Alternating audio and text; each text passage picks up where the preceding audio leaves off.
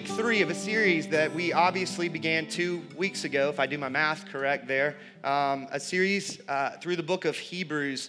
If you haven't been around, you go on and you click on the podcast of the last couple weeks, you will hear me speaking at a pace that you may not even be able to keep up with. I was so excited to launch this series, been chomping at the bit for over a year, and I think I just got lost in the moment of the last 2 weeks such that I began to stumble over my own thoughts and words in excitement. I'm still there this morning, but we're going to slow down the pace just a little bit as we dive in.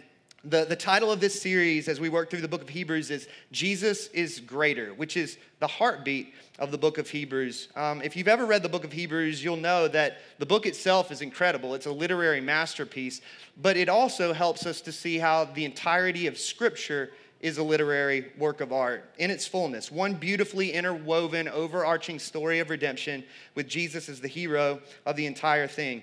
The book of Hebrews is unique in a number of ways. We've talked about this the last couple weeks. For one, it explains the relationship between the old covenant that God made with Israel and the new covenant established in Jesus' blood in greater detail than any other book of the Bible.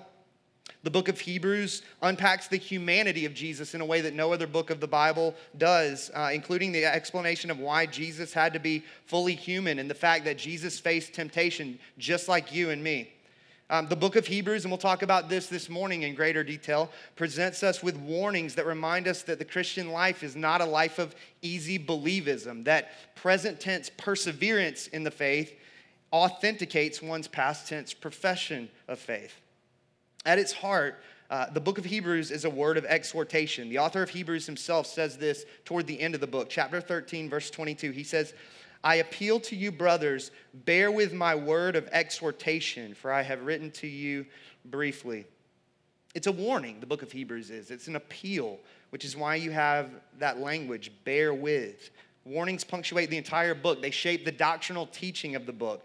We're going to encounter the first of those warnings this morning as we dive into chapter 2. The book of Hebrews is not a book that declares the supremacy of Jesus that just happens to have a few warnings sprinkled in along the way for good measure. The warnings are at the very heart of the book. They're meant to spur us on to keep fighting the good fight of faith, to keep fixing our eyes on Jesus. In other words, the warnings are not just for those within the Christian population who are not really followers of Jesus at all. Rather, the warnings are also God's grace in helping Christ followers persevere in the faith.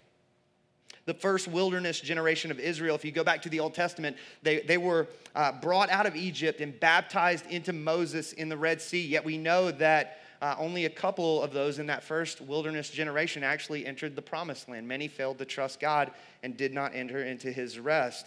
If you take that wilderness language and you apply it to the church in our day and age, Jesus has inaugurated a new wilderness wandering for a new covenant people, you and me, who are on pilgrimage and will be brought into his eternal rest.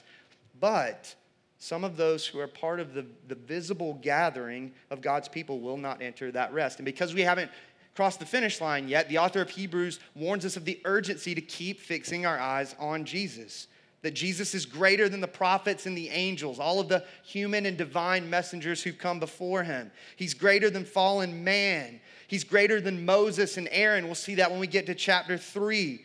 He's the greater and ultimate high priest. He mediates a greater covenant. He offers a greater sacrifice himself in a greater tabernacle, namely heaven. We're going to see all of that as we work our way through this book of the Bible. But the heartbeat of the book of Hebrews is this: as exalted, resurrected high priest, and this is good news, Jesus now ministers for the church in heavenly places. So if you're the church, that's you. This book is meant to sober us on the one hand and yet also bring us great comfort and joy. And so that's my prayer for us this morning, that we would find ourselves sobered as we open up God's word together, and that we would also find ourselves comforted and overjoyed in who Jesus is and what he's done for us. And so it's with that being said that if you have a Bible, you can open up to chapter 2, verses 1 through 4. This will be a little briefer sermon this morning, which is good news based on the weather forecast. I did not plan that, but it just so happened to work out that way. If you don't have a Bible, there should be one underneath one of the seats in the row in front of you. You can grab one of those Bibles and open up to this morning's passage. You can take that Bible as the church's gift to you if you don't own a Bible, or the translation that you do happen to own is difficult to understand. Let me do this. Let me just pray for us, and we'll jump in and we'll get to work. God, I think I've said it week in and week out the last couple weeks. I'm so grateful for not just the fact that you have divinely revealed yourself to us in the scriptures, but I'm grateful particularly for the book of Hebrews. What a beautiful work. What a beautiful revelation of who you are and who you are for us in Christ. And so I pray this morning that we, the church, would find ourselves sobered by these verses, a little bit uncomfortable, but not in a way that causes us to navel gaze, but rather in a way that causes us to fix our eyes yet again on you, Jesus, and your cross and everything that you have accomplished for us. That we would find ourselves basking in the gospel this morning yet again. Holy Spirit, would you move, would you stir in our hearts as we open up your word together? It's in the name of the risen, exalted high priest of heaven, Jesus Christ, I pray. Amen. So the unwavering declaration of chapter 1, if you were here, you know this. It's evident. Jesus is greater. For 2 weeks now, I've attempted to put Jesus on display in all of his goodness, glory, and grace. And the reason I've done that is because that's what the author of Hebrews does. Chapter 1 tells us that Jesus is the radiance of the glory of God, the visible revelation of God's splendor and majesty. That's verse 3 of chapter 1. He's the exact imprint of God's nature, God made visible, chapter 1, verse 3. He's the creator of all things, pre-existent deity who was around long before the manger scene in Bethlehem, chapter 1, verse 2. He's the sustainer of all things, upholding and governing the universe by the word of his power. That's chapter 1, verse 3. He's the ultimate high priest who made purification for our sins through the sacrifice of himself on our behalf. The one who put an end to the bloodshed of the sacrificial system through the shedding of his own blood. The one who sat down at the right hand of the majesty on high as a declarative, it is finished. That's chapter 1, verse 4. He's the rightful heir of all things as our sin-conquering, death-conquering, Satan-conquering, triumphant king. That's chapter 1, verse 2. He's the revelation of God, the final and ultimate revelation of God. God's ultimate message to mankind. That's chapter 1, verses 1 and 2. And finally, he's superior to the angels in name, honor, vocation, existence, and status. That's chapter 1, verse 4 through 14. We looked at that in great detail last week. And so now, as we move into chapter 2, we get a glimpse of the heart behind this putting of Jesus on display in chapter 1 in all of his goodness, glory, and grace. And more specifically, we get the heart behind why there's this need to show Jesus' superiority to the angels. Beginning in chapter 2, verse 1. Therefore, okay, let me just stop there. And you're like, are we really going to get out of here on time? Yes, we are. Anytime you see that word, therefore, it's a bridge from where we've come to where we're going. It's not something to just be glanced over. It's because Jesus is the radiance of the glory of God, because Jesus is the exact imprint of God's nature, because Jesus is the pre-existent creator of all things, because Jesus is the one who upholds the universe by the word of his power, because Jesus made purification for sin through the shedding of his blood, because Jesus is seated at the right hand of the majesty on high, because Jesus is rightful heir of all things, because Jesus is God's ultimate and final message to mankind, because Jesus is superior to the angels. Therefore, we must pay closer attention to what we have heard, lest we drift from it. For since the message declared by angels proved to be reliable, and every transgression or disobedience received a just retribution, how shall we escape if we neglect such a great salvation? It was declared at first by the Lord, and it was attested to us by those who heard, while God also bore witness by signs and wonders and various miracles and by gifts of the Holy Spirit distributed according to his will. What the author of Hebrews is saying is this, and it's really not super complicated, which is why I think we will get out of here in a timely manner this morning. He's saying this, he's saying the previous forms of divine revelation proved to be reliable. That goes back to verse 2 of this morning's passage. If you go back to chapter 1, verse 1, where we began this thing a couple weeks ago, long ago, at many times and in many ways, God spoke to our fathers by the prophets. That everything the prophets said, which was communicated to them by angels, turned out to be true. That angels functioned as mediators of the giving of God's law. Which is why, if you look at Acts chapter 7, verses 51 through 53, this is Stephen's speech before he's stoned to death as the first Christian martyr in the New Testament. He says this to the Jewish crowd. He says, "You stiff-necked people, uncircumcised in heart and ears, you always resist the Holy Spirit. As your fathers did, so do you. Which of the prophets did your fathers not persecute? And they killed those who announced beforehand the coming of the righteous one," that's Jesus, "whom you have now betrayed and murdered. You who received the law," listen to this, "as delivered by angels and did not keep it." Angels were the mediators of the giving of God's law at Mount Sinai. Those who transgressed the law in the Old Testament, those who were disobedient to the law, faced the consequences of God's judgment. And so what the author of Hebrews is saying is, if Jesus is better than angels, going back to last week, going back to chapter 1, verses 4 through 14, and we neglect him, the one to whom the law was pointing in the first place, then we do so to our own peril. And then he goes on to articulate in verses 3 and 4 the reliability of this gospel message that we're not to neglect. He says, "It was declared by the Lord Jesus himself." That's sufficient evidence. Verse 3. He says, "You heard the gospel proclaimed by those who heard Jesus with their own ears." Verse 3. He says, "You saw the miraculous works that accompanied the gospel message that was declared to you." That's verse 4. And he says, "You saw the manifestation of the gifts of the Spirit testifying to the authenticity of this gospel of Jesus Christ." Also verse 4. And so what he's essentially saying is, if there's no reason to doubt the reliability of what God spoke through the prophets by way of angelic mediators, then there's no reason to doubt the reliability of what God has spoken to us by his Son, going back to chapter 1, verse 2. In other words, you could simplify these 4 verses as this: Jesus demands and deserves to be heard. Don't neglect Jesus. To do so is to your own destruction, the author of Hebrews is arguing. He essentially communicates a concern that his Christ-professing audience might drift away. This is not an issue of rejecting salvation. It's an issue of neglecting what you've heard, okay? That's critical. That phrase, drift away, in the original Greek, it has nautical overtones. Immediately, a number of word pictures come to mind for me, and you maybe can come up with some of your own. When I was a kid, we used to go down to the Panhandle, to the beach for a week every summer. And I remember, and many of you, maybe you did this as a kid, maybe you do it as an adult, and that's cool if this is you, but I used to lay down in knee-deep water and just let the waves carry me. Just kind of tumble myself down the beach. And I remember it didn't take long, only a matter of minutes, and I would look up, and all of a sudden my condo's 300 yards away.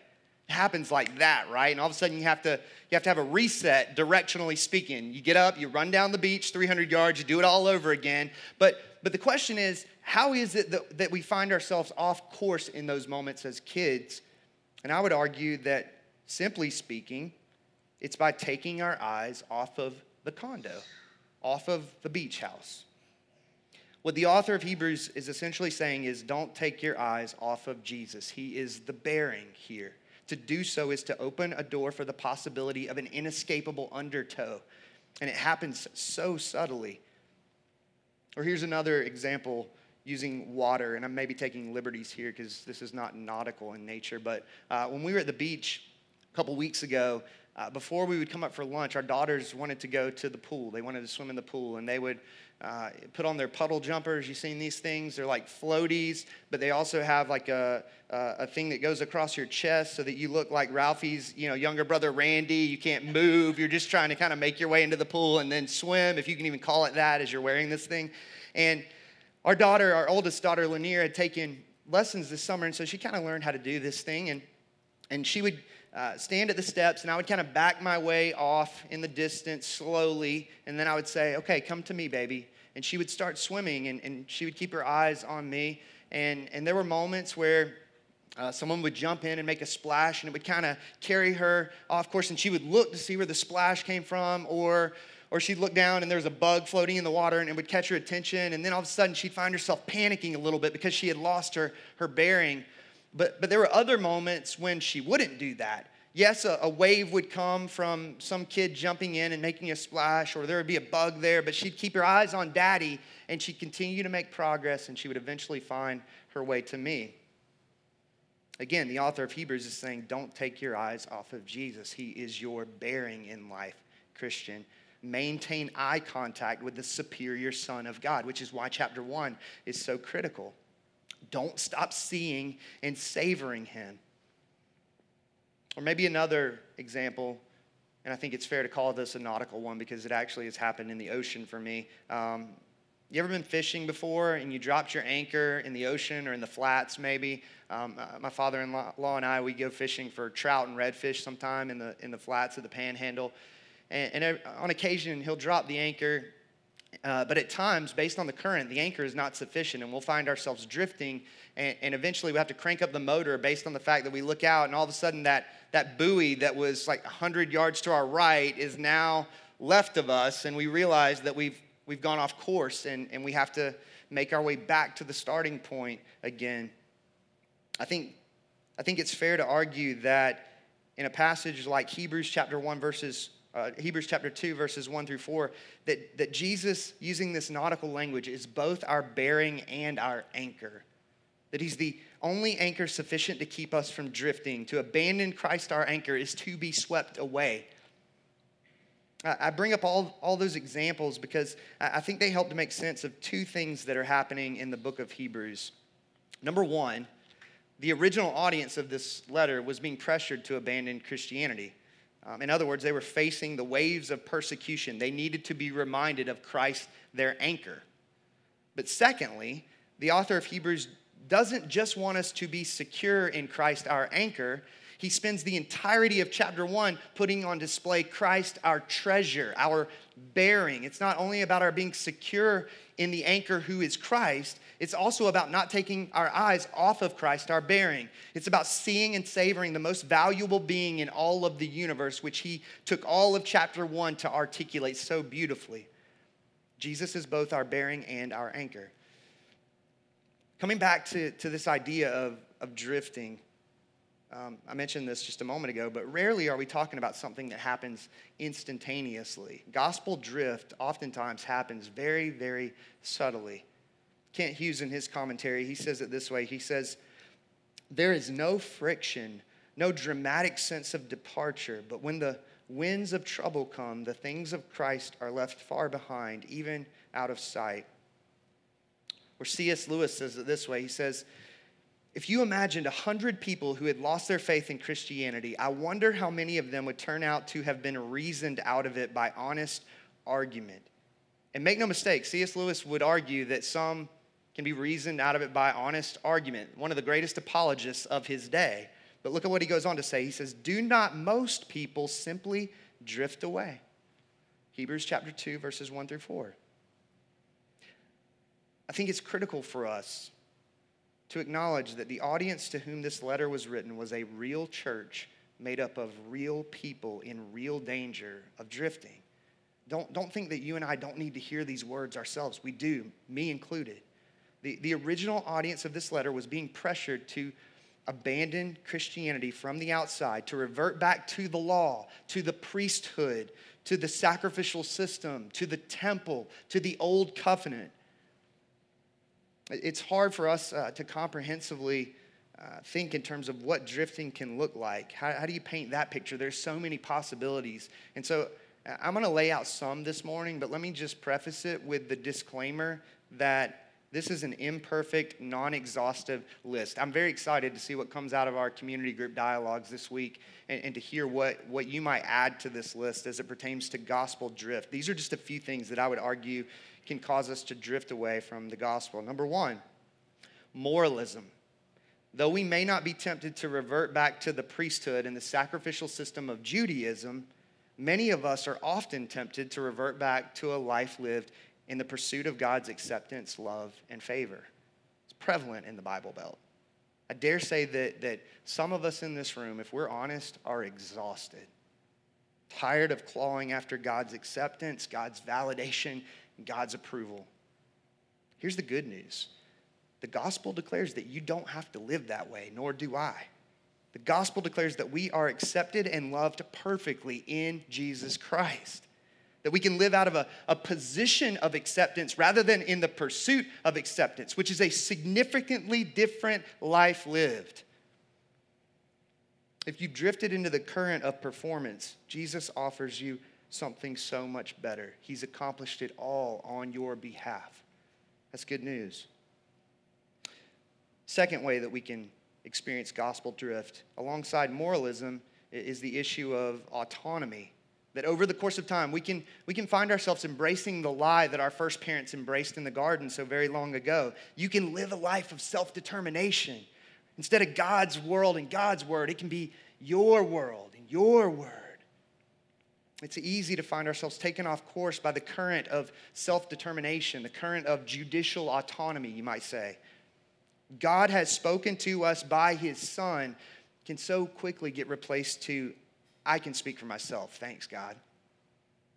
If moralism is the current that swept away the older brother in the parable of the prodigal son, then autonomy is the current that swept away the younger brother. And I would encourage you to go read that this week and to think about that parable in light of Hebrews chapter 2, verses 1 through 4.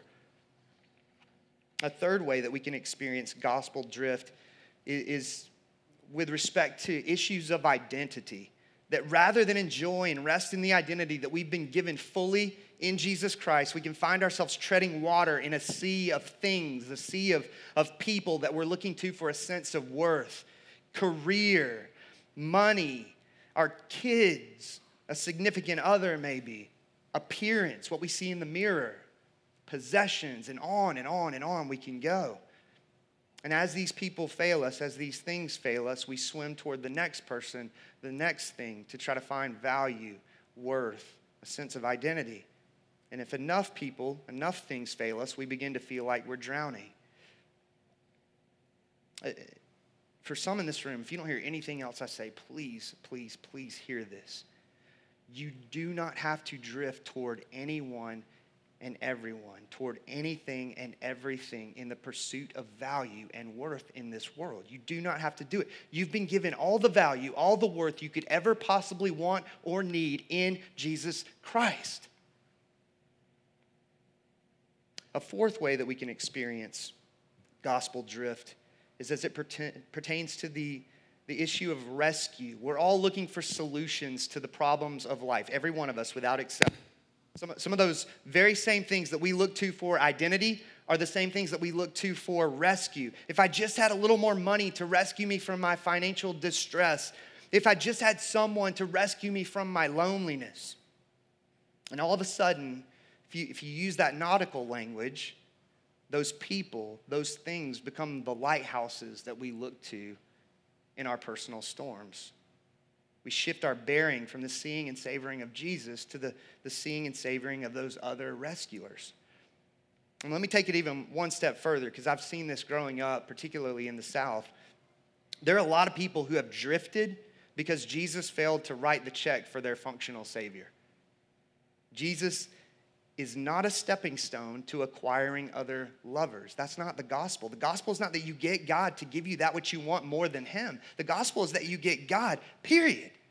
God's the gift. That's the beauty of chapter 1. Look at Jesus. Isn't he supremely valuable and glorious? And here's the good news.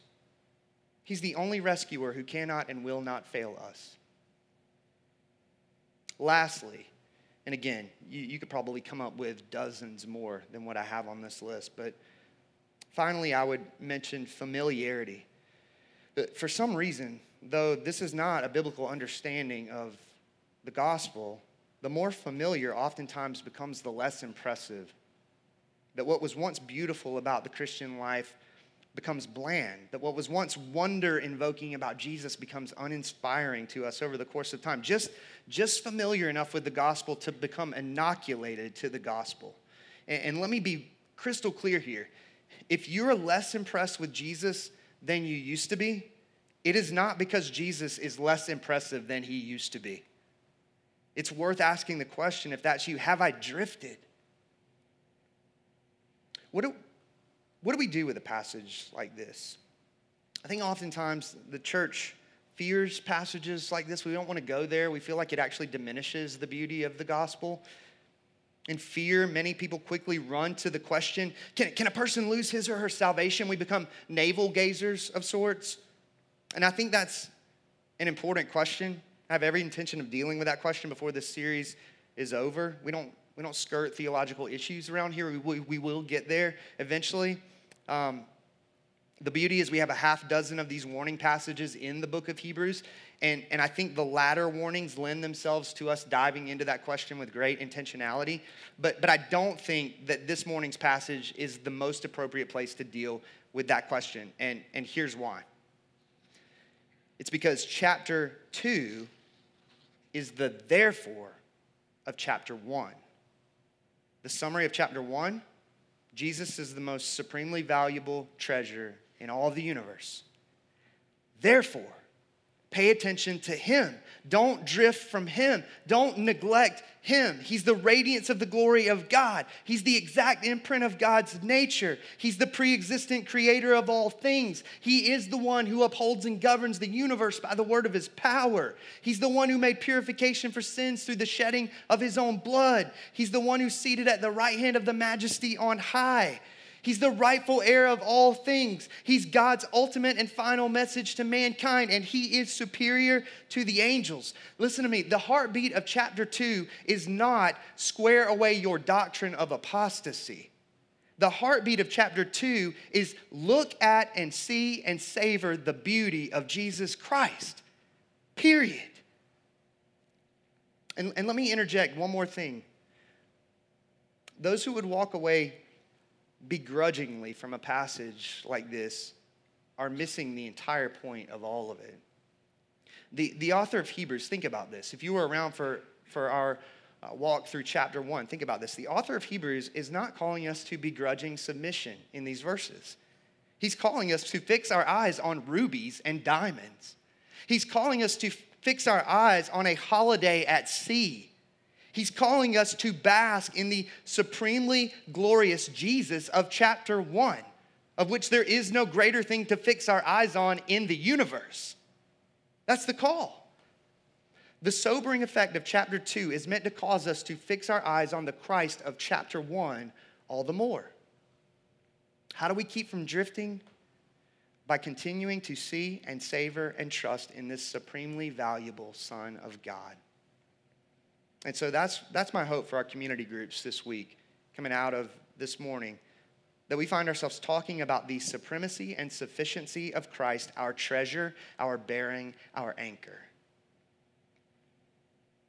If you're not a Christian, though this passage is written to professing Christ followers not to neglect the salvation that's been given them in Jesus, I do think it is imperative to say this, that it's incumbent on all of us, whether you profess to follow Jesus or not, to wrestle with the implications of what the author of Hebrews is saying, to go back to chapter 1 and ask the question, what do I say? What do I believe about this salvation that's been offered me in Jesus Christ?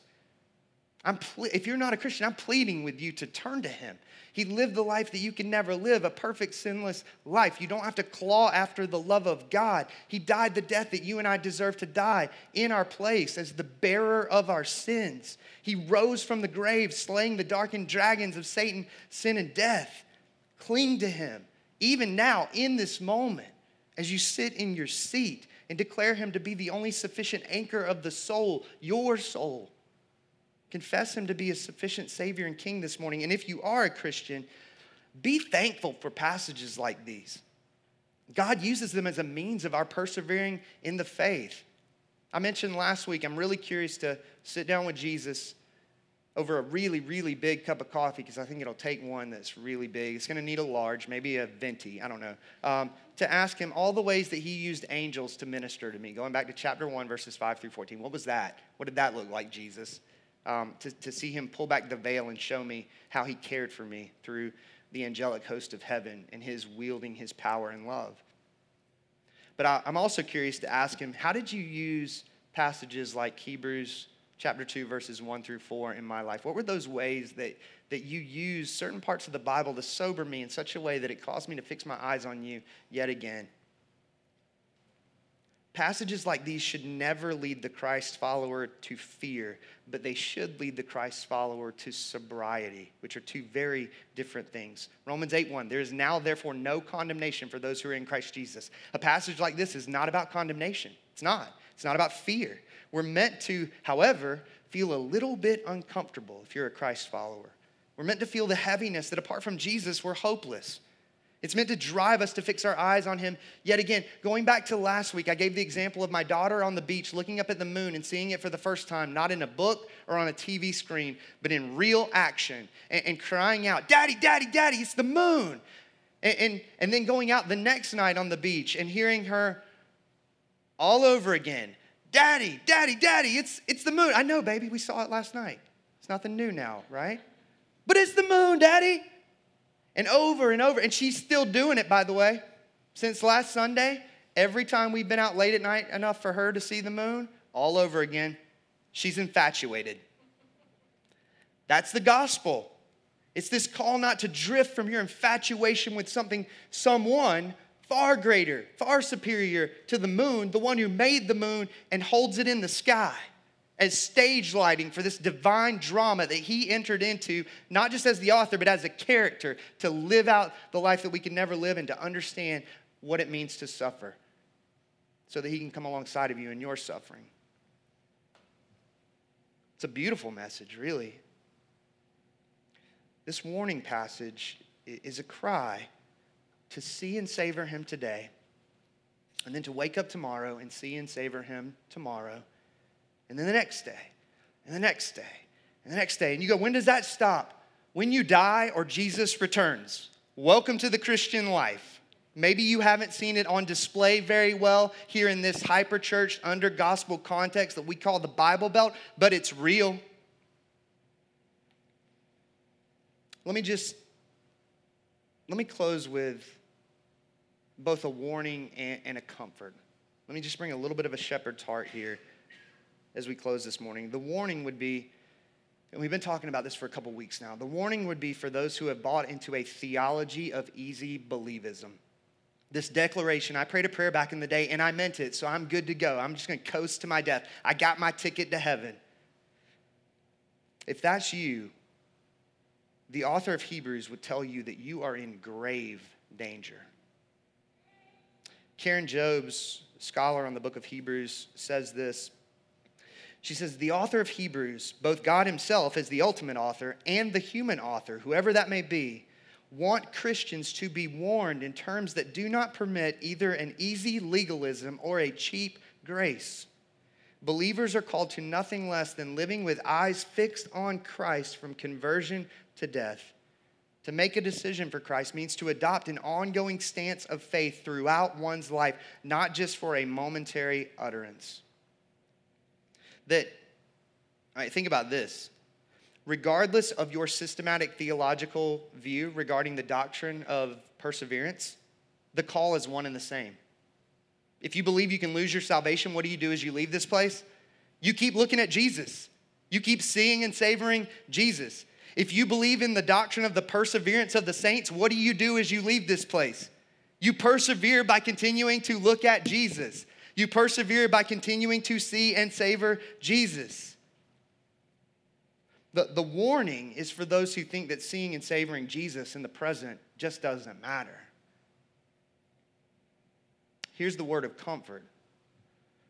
And it's for the tenderhearted, for those who should feel sobered, but instead feel afraid coming out of a passage like this. Again, I quote Jobes. She says this, anyone worried about committing the unforgivable sin or becoming apostate hasn't done so. Apostates are by definition hardened to God and arrogant toward what he has said by the Son, Jesus Christ, such that if you have any sense of uneasiness as you sit with Hebrews chapter 2, verses 1 through 4, that's the Spirit. That's evidence that the Spirit is actually at work in your life. That's God on the move. And in addition to those comforting words, I would also add, if you're unsure of where you stand with God as you sit with a passage like this, the best thing that you can do is fix your eyes on that which is sure. And the declaration of this book of the Bible is this: Jesus is sure. The cross is sure. Fix your eyes on Christ and his cross and be comforted in the finality of what has been accomplished for you at Calvary. As John said, behold the Lamb of God who takes away the sins of the world.